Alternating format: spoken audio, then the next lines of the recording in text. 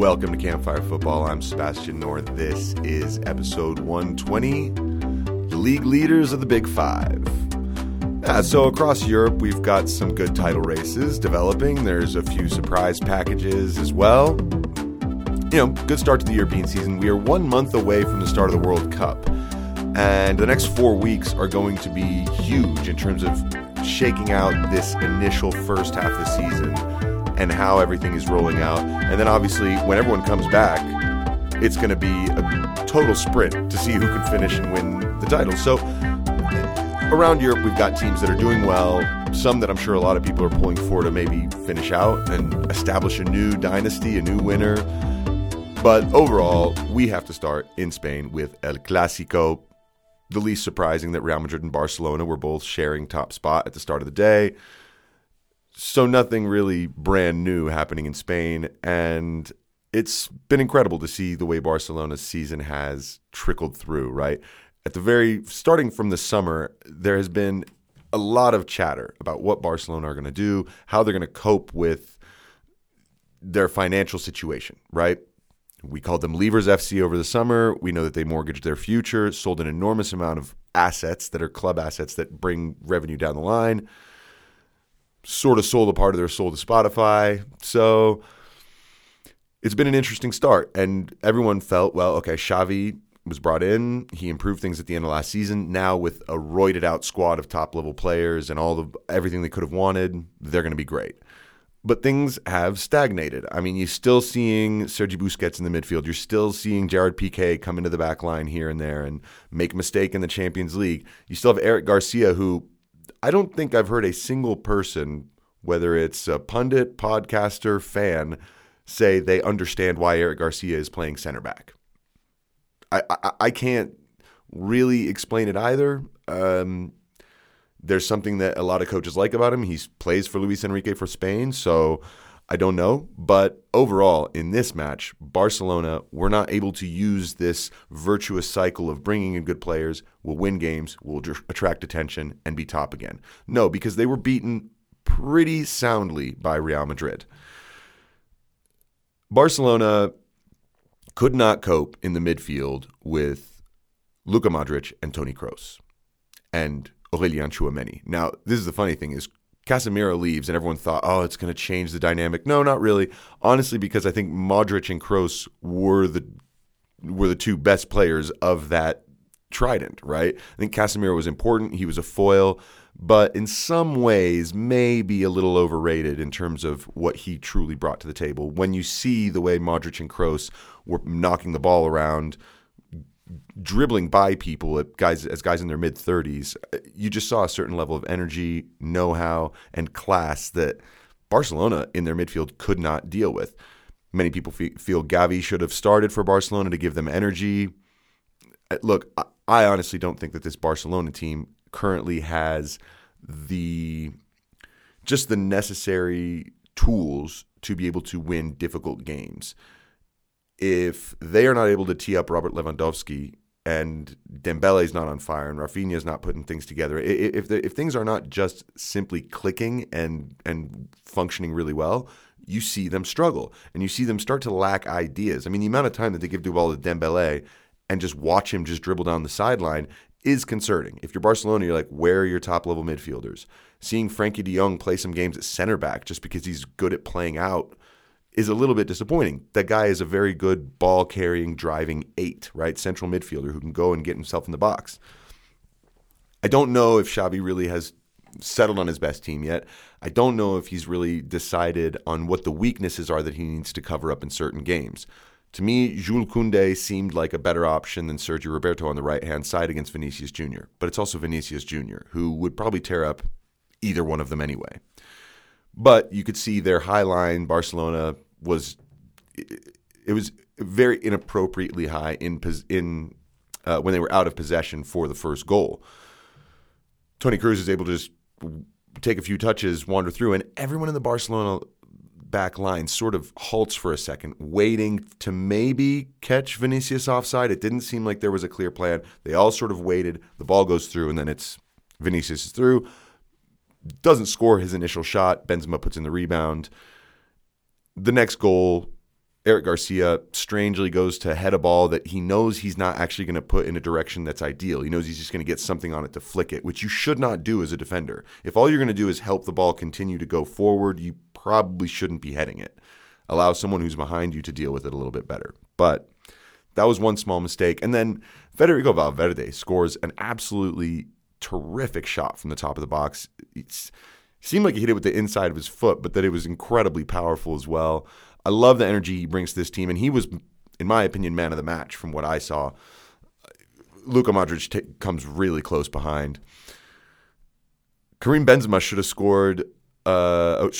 He scored a goal. It should have actually counted because he shouldn't have been offside in the first place. He got himself way wide. This would have been 3-0, and really would have put the game just completely out of reach. I think Barcelona wouldn't have even made a late surge like they did at the end of the game. It's amazing because Benzema, he's on the far side, wide open. He's about 2 yards off, and he does not need to be. He could be 5 yards back, and he would still have the same advantage in the play because he just was able to take it down and dribble straight through, straight to the middle. Had a terrific finish with his left foot, in off the post. In the end, it doesn't count because he was offside. And then Barcelona were able to generate a little bit of energy at the end. Ansu Fati coming on, making a lot of people wonder, why is he not playing as much? Why is he not starting games? Why is it Rafinha and Dembele? They get themselves a goal, they get themselves back into it, and then there is the penalty at the end. So there were 2 penalty incidents in this game. Robert Lewandowski going over off of a slight contact. I think a lot of people felt he was already going down, kind of chucked himself, and a lot of pundits and people said, yeah, I'm fine with that not being a penalty. Same. Now, the Eric Garcia one on Rodrigo at the end, there are a lot of people talking about, well, he clips him, he gets him, you can see he steps on his foot. The thing is that Rodrigo is still able to finish the step he's taking and then pick both feet up into the air as he jumps before hitting the floor. I would argue that means not enough contact was going to bring him down. He could have kept playing if he wanted to, easily. Same as Lewandowski could have probably stayed on his feet and gone for the ball if he wanted to. So to me, those 2 arguments sound the same.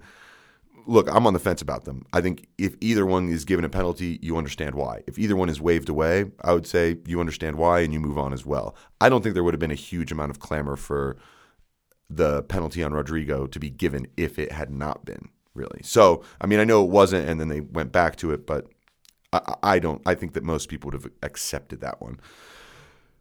So on we go. I mean, Barcelona, it feels as if they're going in the wrong direction. It feels like Real Madrid are going in the complete opposite, correct direction. Carlo Ancelotti keeps this team ticking over. They're all about efficiency. They win games by controlling them and by using their talent where they need to.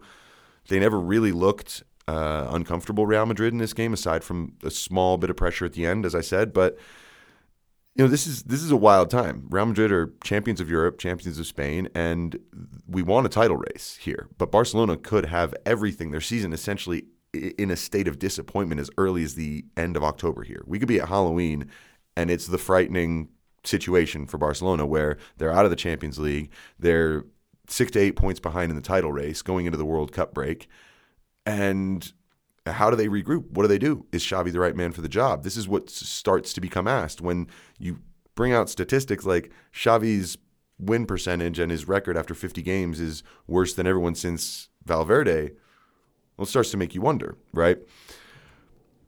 Look, I think Barcelona will correct a lot of their season. I think they have absolutely the players to continue to stay in the title race. But this was a clear marker that Real Madrid are currently better and are still the dominant force in Spain, as usual. And they didn't even have to get Kylian Mbappe to do that.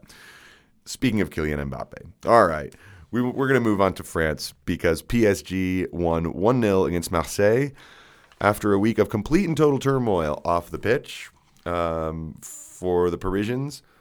Look, Marseille have gotten off to a good start this season. They've got Igor Tudor, the ex-Croatian player, manager. He's in there, and I think he's bringing a lot to the table in terms of making Marseille a little bit more of a rigid machine. They know that they need to be winning pretty much every single game outside of the PSG game to have a shot at winning the title. You lose to PSG, but you win the rest of your matches, you're going to be right on their tail because they might make a mistake here or there. So they've been close. They were 3 points behind them at the start of the day. And then Kylian Mbappe sets up Neymar 1-0. Game ends that way.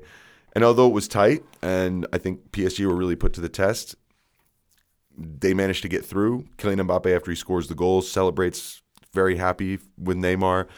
And this is the thing that's strange, is that this morning we get reports that Kylian Mbappe has said, all of the stuff about me leaving and wanting to go is a lie. Really? After a whole week of all the reporters throughout Europe corroborating information, saying, yeah, this is what's going on, it's done, they're finished, they're looking for a solution as early as January, Liverpool are looking to buy him. I mean, it was a pretty crazy week as far as Mbappe rumors, and he never came out and said specifically anything at all.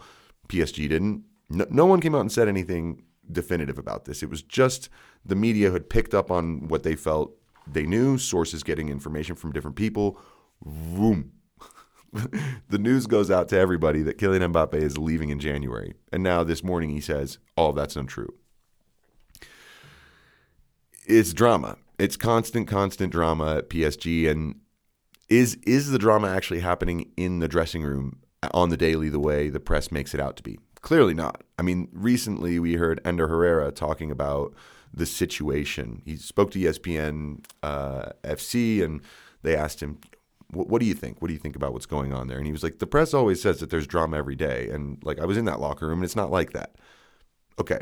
Is the truth somewhere in between? Maybe, but it's definitely not the insanity that the press has you feel. The question is, what is really going on? I mean, Mbappe signs an absolutely massive contract that gets the whole world talking about how over the top it is right at the end of the summer. When he was a free agent, he could have gone to Real Madrid. Now all of a sudden, 2 months later, he's regretting it? It's just bizarre. It doesn't make a whole ton of sense. No one really knows the amount of power that he's been, quote unquote, given at PSG. He's been given the tool, the keys to the city, the club. He gets to make final decisions. Whatever it is, I don't fully understand it. All I know is that right now, there's not going to be much getting in their way to win the French title. Again, it's going to be a Champions League run. Right now, Lorient are the surprise package in France, sitting in second. Marseille, look, they could do a Lille. They could push PSG, but they have to really win every single game. Lyon, Lille, they're really not in the picture right now. Lens has been fun, and Lorient as well, but these are not two teams that are going to stick with it the whole way. It's got to be Marseille. So good luck to Igor Tudor and his guys. And, I mean, the question with PSG is what's going to happen over the next 12 months, right? So the Qataris invested heavily into the club right around the time that they were going to be, right around the time that they'd made their World Cup bid and knew they were going to get it. And this was all part of the strategy to grow the idea of the game, to grow the presence that the Qataris had in the game. A lot of people wonder what's going to happen when the World Cup is over, right? Is the circus going to leave town, right? There is this big question that will the Qataris say, okay, look, this has been a nice business model that has grown for us for a little bit now. Let's transition to something else. Maybe we'll keep the club. Maybe we'll sell the club. I have no idea what they're going to do. But also look at the personnel, the players. If Kylian Mbappe leaves, if Leo Messi runs out his contract and he goes, all of a sudden that era of all these big name players coming in, you know, there was Ibrahimovic, there was Cavani, there was Di Maria. There were all these massive names along with the major ones we've had lately. Well, once they all start to dissipate, is Neymar the only one left? And if so, does that make a team that is actually more functional to win the Champions League? It'll be interesting to see how PSG go over the next 12 months, but I would imagine there's a big rebuild and transition year coming at some point, whether it's next season or the year after. Something huge is going to change at that club. All right, on to the big surprise in the Bundesliga. This is great. I mean, we've all been waiting for Borussia Dortmund to be the main challengers to Bayern Munich because when you look around the league, you go, yeah, who else? I mean, Freiburg have been interesting lately, and Mönchengladbach just continue to get disappointing, and Leipzig just aren't the same ever since Nagelsmann left. But this season, we have another fantastic story in Germany. It's cool. There's always good teams just popping up in Germany, having an amazing season. You hear about all these players that you'd never knew about before, or some that you'd heard about a few years earlier as they were going to be some big potential, and then they disappear, and then bang, here they are for some German club, top of the table, surprising everybody. Union Berlin stay at the top after beating Borussia Dortmund. The team that everyone's hoping will challenge Bayern Munich, well, it seems like they are going to struggle with that this season. And I have to say, Borussia Dortmund were unbelievably charitable. This is not a match that you look at the score, you go 2-0, you're like, wow, Union, they went out there and they just beat them. Yeah, well, take a look at the first goal of this game. It is a goalkeeping error of the most amateurish possibly. It's the most amateurish thing I've seen from a goalkeeper in a week, actually. Every single week you see these situations where a goalkeeper gets the ball, they lose focus, they swing, they miss, they take a horrible touch, they allow the ball into their goal, they play a pass straight to an opponent. It's frustrating. And I'm not the one here saying goalkeepers should not play up from the back, they should not use their feet. I think that's mindless. But it's the mistakes that some of them are making that are just so galling. It's like, dude, just because you have time does not mean you can be lazy, because you will be punished for being lazy and making a single solitary mistake. You have to be sharp. Take a look at this. It's phenomenal. They end up getting the 2-0 win. But what's cool about Union Berlin is really their story, because Hertha Berlin are the main Berlin powerhouse. They have been for years and years, but also because they're more on the west side of Berlin. Union is in the east part of Berlin, very far so, actually. Their stadium is actually not even there. It's in the city limits, but it's in the forest. And basically, Union being in East Berlin, being based there, they were frozen out after the Second World War. They rebranded in '61 to become Union Berlin, and during the Cold War, they were on the other side of the wall and were not a part of the main German football pyramid. And so in 1990 is actually when they were able to come back in. And like I said, they've been in the shadow of Hertha for a long time, but now they have their day. That stadium, it's called the Stadion an der Alten Forsterei. So I'm assuming out at the stadium that's out in the forest. But what a rad atmosphere they create. Their fans are raucous. I was watching their Europa League game that they played.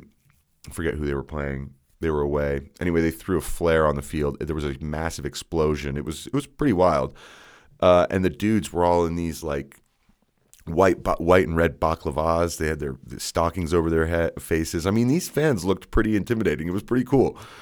I like stories like this. Clubs that find a way, that start to build and are very, very, very key, just a key part of the community. They're rooted into their town and into their neighborhood or whatever. And it's just nice to see this kind of energy coming out of a team. I will say this. Check out Outside Right, and that's right as in to write, WRITE, Outside Right podcast. He did an episode talking to Kit Holden, who wrote a book about the club, about the history of Union Berlin. I listened to that episode, thought it was great. Haven't been able to get a copy of this book yet, but I will. And I hopefully can bring both, actually, the Outside Right guy and also Kit Holden on as guests, because I do think that it would be really interesting. But it's cool to see Union Berlin doing so well, top of the table. Of course, look, Bayern Munich played against Freiburg. This was, third versus second or whatever. And Bayern Munich won 5-0. So we know that Bayern Munich, they have what it takes to put together a crazy run. But a lot of people have pointed out as well, in a lot of games last season where they were doing okay or average or they were under the cosh, sometimes it would just be one or two Robert Lewandowski goals 10 minutes before halftime, and they're up 2-0 or up 2-1 in a match that they were not good. And then they would go on to win 5-1. Without Lewandowski, is this going to be a season where no one really is able to just paper over the cracks on a day where they are not playing well? And this leaves the door open for somebody. Can Union Berlin really go the distance? That would be a Leicester-style story. It really would. That would be incredible. So, hey, why not hope for it? All right, another surprising league leader. It's Arsenal in the Premier League. 4 points clear, looking very, very good. And look, just nobody expects them to be in that position in May. No one, because everyone expects it to be Manchester City. Liverpool was the other team. They've had such a rough start to the season, though they did just beat City this weekend. That I think most people are pretty convinced Liverpool will not be able to mount a title challenge. Yes, they've recovered large point, deficits before. The way they are playing, I just see them struggling in certain games this season and really finishing in the top four, but having to fight for it. I think Man City, if they can avoid games where they just can't figure it out, can't score, if they can avoid, more than a couple of those this season, and Erling Haaland stays fit, I just think they'll score enough goals against most of the teams throughout the season that they will be tough to keep up with. Now, Arsenal are doing everything they need to be in that position. They're ahead right now, and they need to just keep moving, winning games one at a time. That's the only thing you can do. No one's going to truly believe in Arsenal until Arsenal are actually close. It's kind of like when Leicester won the title. And you get those vibes right now from Arsenal. Young team, manager who people have made a lot of jokes about recently. They kind of have their own way of looking at him, but all of a sudden he's got this team going in the right direction, and they just keep getting wins. At what point does that end? Well, for Leicester, we all thought, by Christmas they'll start to fall apart.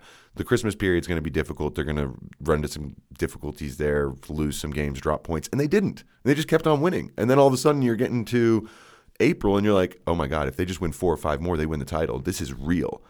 Is that what it's going to be like for Arsenal? Possibly. But Arteta, the rebuild he has done since he took over, I think has been very, very impressive, because he took over after Unai Emery was sacked, and this is right around the same time that Frank Lampard took over at Chelsea, and so there was a good measuring stick between the two. In the end, Arteta won the FA Cup that year against Frank Lampard's Chelsea, and that was an important time. Aubameyang scoring the goals. Then the next season, they had him sign the contract, they had him stick around, and it did not work. Ozil had already been shown the door. Aubameyang soon followed. So getting certain veterans out, getting rid of Bernd Leno, bringing in Aaron Ramsdale, and then keeping someone like Granit Xhaka, who everyone thought was going to be forced out. Situation with the fans deteriorated. But though he was stripped of the captaincy, he's now been kept around, and he has a really, really big influence. Then you got Martin Odegaard as captain, right? This is a kid who, at 16 years old, was signed by Real Madrid, and everyone thought, okay, this is going to be the next big star. His development's taken time, but yeah, he was 16 when everyone knew about him, so it had to take time, and he's looking great. Then you've got the signings that were brought in, Zinchenko, Gabriel Jesus. These are quality recruitments that came in. So far, really like what I've seen from Fabio Vieira as well. So, I think the signings have been good. The players that have been pushed out have been good. And all of Arteta's weird idiosyncrasies that everyone was dunking on him for after seeing the All or Nothing series are not looking that dumb now. Yeah, Aubameyang did say, look, he's got a bunch of young players, and so it's easy for them to just do what he says. Well, good. Arteta needs that right now. He does not need someone standing in his way, older players or veterans trying to convince young players that there's a different way that they could be doing this. They need one simple, functional way of attacking and defending and playing. They will sort of take that and create an identity that is super strong and run with it. That's what we've seen so far. Bukayo Saka, probably the main star, but Martinelli's been great as well. It's been excellent to watch. So, look, I'm liking seeing Arsenal back in the conversation, not just being a laughing stock. It's nice to see. It really is nice to see. I know that Arsenal were very lucky to beat Leeds this weekend. There was also the whole controversy where the VAR truck wasn't connecting to the referees, so the game had to start 40 minutes later. And in the end, Arsenal benefited massively from VAR. Gabriel avoiding being sent off late in the game for something that, could have gone either way. But look, they're doing what they need to do, Arsenal. Are they giving you those Leicester 2015, 2016 vibes? We'll see. I guess the thing is you just can't make a call on that until you get late in the season. I do still think City are going to be the title winners because they're so well equipped and it's a Guardiola team. But Arsenal have been very impressive. However, they have not been as impressive as the league leaders in Italy. Napoli are ahead of the Calcio in Serie A. They're just playing amazing. They're scoring goals for fun. And with guys like Zielinski, Osimhen, Anguissa, Raspadori, Chucky Lozano, Gio Simeone, and of course, Khvicha Kvaratskhelia. This team is so exciting. They're so much fun to watch. And I love that Spalletti finally has just been like, that's it. We've got this unit. It's clicking. We're scoring goals.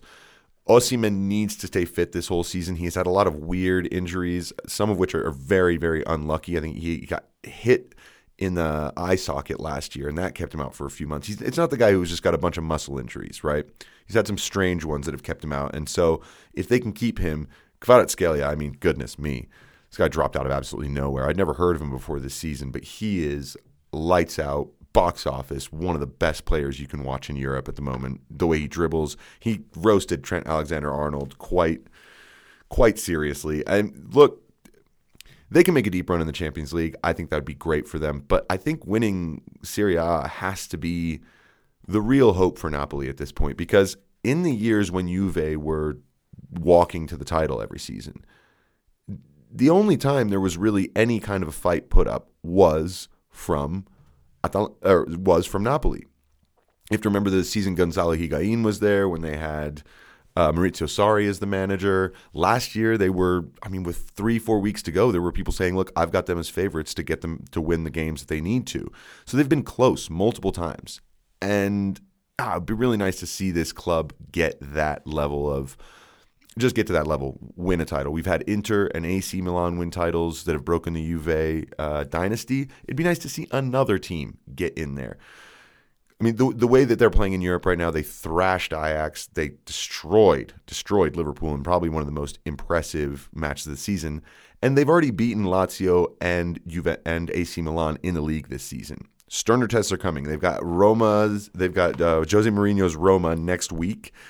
And look, they have to still look over their shoulder. Atalanta are also unbeaten with them. Right now, Napoli have 8 wins, 2 draws, no losses. Napoli have 7 wins, 3 draws, no losses. So they're just a point. There's just 2 points behind. AC Milan are only 3 points back. So it's definitely still tight.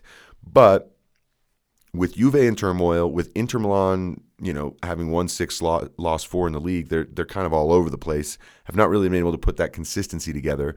Who are the main title challengers going to be for them? At the moment, it's Atalanta and AC Milan. Roma are not too far out of the picture, but can they sustain that? Atalanta, we really don't know. I think it's surprising that they are right back in it this season. But Napoli have to be, I think, really in a lot of ways, a neutral's hope to win Serie A, because it's a great story. And the way they're playing, how can you not want a team like this to just go on, rake in the goals, and have an in-style league victory, and one that would just inspire the city of Naples beyond. I mean, these guys would be gods in that town. So that would be really, really cool. Yeah, I mean, the next 4 weeks are huge for all these clubs, for all these players. The World Cup is coming. It's very, very soon. It's bizarre to be sitting in mid-October and going, the World Cup's a month away. And unfortunately, I think we're going to see more players drop out due to injury. Unfortunately, N'Golo Kante seems to be out for France. I don't think they'll have Pogba either. So, wow, what does that mean for the French midfield at the World Cup? Reece James looks to be he looks very much out for England. 8 weeks out, they're saying. He's saying I can hopefully try and get back in the squad in the next 4 weeks. I doubt it. Kyle Walker went into surgery. I'm not sure if he's going to be available for the World Cup. Does this mean Trent actually gets to go to the World Cup and start? Wow, that would be something. Richarlison just recently getting injured. It's Antonio Conte says he should be back for the World Cup, but this is a tough, scary time. And I think for any player, they go out there and they're professionals. They're going to do the best they can.